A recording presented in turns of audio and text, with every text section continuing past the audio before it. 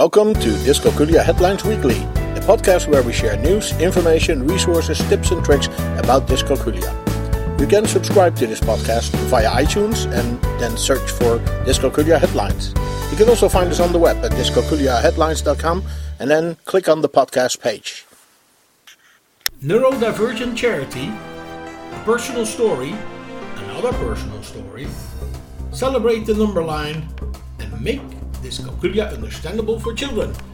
This is our podcast for week 39 in 2018, and we welcome Dr. Schroeder, the founder of dyscalculiaservices.com, and with her we will look at our links on the website dyscalculiaheadlines.com. Welcome, Dr. Schroeder. Well, I'm so happy to be here. Yes. So we have wonderful links this week, actually interesting, and lots of personal stories. But the first one is intriguing, a neurodivergent charity. What is a neurodivergent charity? Yes, well, this is really a new development. Neurodivergent refers to a range of conditions that we mostly know by their individual names, like dyslexia, dyscalculia, ADHD, or Asperger's, autism spectrum disorders, and they can all be covered by this big umbrella name neurodivergent. Mm-hmm.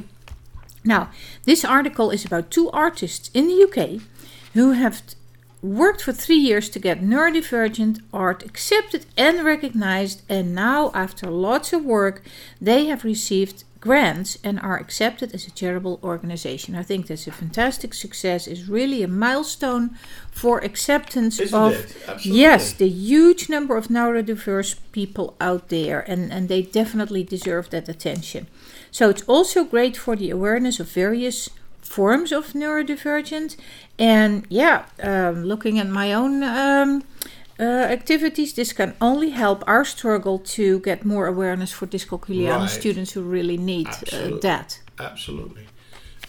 Okay, well, that's a very good development, and we'll monitor that and then see if it also spills over the ocean and comes this way.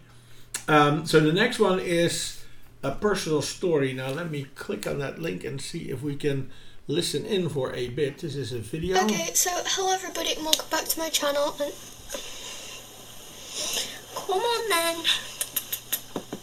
She's calling her cat now. My cat so many the whole video, by the way. Right. She's cute though, so it's okay. But anyways, so hello everybody and welcome back to my channel. And for today's video, I'm going to be doing another part of like my story sort of series. But today I'm going to be doing my dyscalculia, which the best way of explaining my dyscalculia is basically dyslexia but for maths. Best way of explaining it, I don't want to offend anybody, but like that is the best way of explaining it. And if you're wondering what I'm stroking right now, it is my cat. Well, it's a very young lady, and she sits there on her bed with her cat and talks about her dyscalculia. Yeah, this is really, really wonderful, and she explains her dyscalculia. It's truly brave of her, also at such a young age, to go out on YouTube and talk about that so openly. It's a great example of owning the condition, and that's something that we always emphasize. So she explains it in a way that children will be able to recognize their own situation maybe, and will get some awareness of what conditions people can have. She also talks in passing about her math anxiety. And that also helps to recognize that. And certainly where she talks about being called upon in class and how much stress that generated. So this is something that we have definitely taken up, and we try to minimize that stress by asking teachers not to call upon students unexpectedly in class. And when the teachers understand, they were probably not even aware of it, how much stress that actually generates, then they are happily to adopt another approach to that, and not call on those kids unexpectedly. Yeah, and just wait till they are ready and indicate, I like to volunteer and answer right now. Right. Right, absolutely. Okay, well, so, and then we have another personal story, and this is just wonderful because this is from the total opposite part of the age spectrum. First, we have a very young lady, and this lady is more my age, or even, I think she might actually be my mother, that age bracket. So the other side of the spectrum. And what can we learn here? Yes, well, and that is very, very important too, because there are so many adults who in silence struggle with this condition, and they probably know that it's more in the spotlight now for children, but not everybody realizes that it doesn't go away on its own, so that, well, when you are an adult, it might still be there if it has not been taken care of. Right. So she actually was diagnosed in elementary school, and now she still lives with her dyscalculia. Now, she also has another neurodivergent condition, which is APD, auditory processing disorder. Mm-hmm. And that means that although she can hear all the sounds of what you say, she has poor listening skills. She cannot process it in the same way that we can. Our children have that also. They hear what I say, but they don't always do it. Is that the same thing? Well, that's only when it's about the shore. Right. Very selective. Not when we have ice cream. Yes. Okay. Anyway, that comes with some other handicap for her then. Handicaps, like her reading comprehension is not as stellar as she would have loved it to be, and that listening and auditory processing thing can also cause miscommunication, even with families, with teachers and other people. And these kind of stories are always great for awareness. And absolutely, also very brave of her to come out at this age and talk about that so openly. And also how creative they are when dealing with their conditions and finding solutions and little bypasses. Yes, exactly. Tools. Now, for example, she shares that she gets nervous when she goes shopping. Right. So she shops online, and she has the a lot of time. Her own home, right? Yeah, comfort of her own home, and sorted out, calculated with a calculator, and not troubling her. So.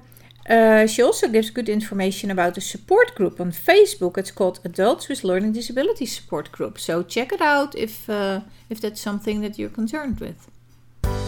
We're talking to Dr. Schroeder, the founder of dyscalculiaservices.com, and we're looking at the links provided on our website, dyscalculiaheadlines.com. Good. So the next link is something completely different. It is Celebrate the Number Line. Okay, did it have a birthday? Or what's to celebrate about our number line today? Well, this is so funny.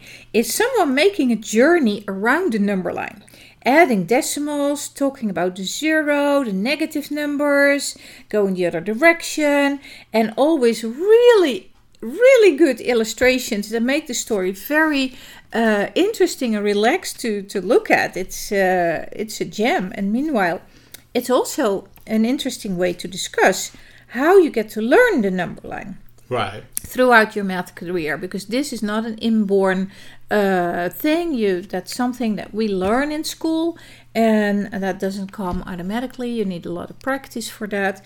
But internalizing that number line is one of the really important things to be successful in math. Right. Good, yeah.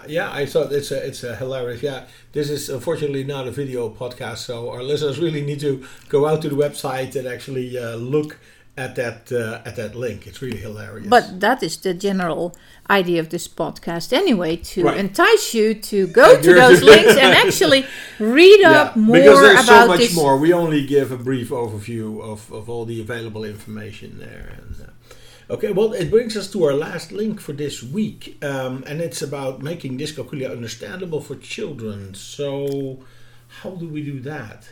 Well, here, this is about the blog, the Dysbuster blog, sorry. Right. And it shares a really good article about the website Frontiers for Young Minds. Mm-hmm.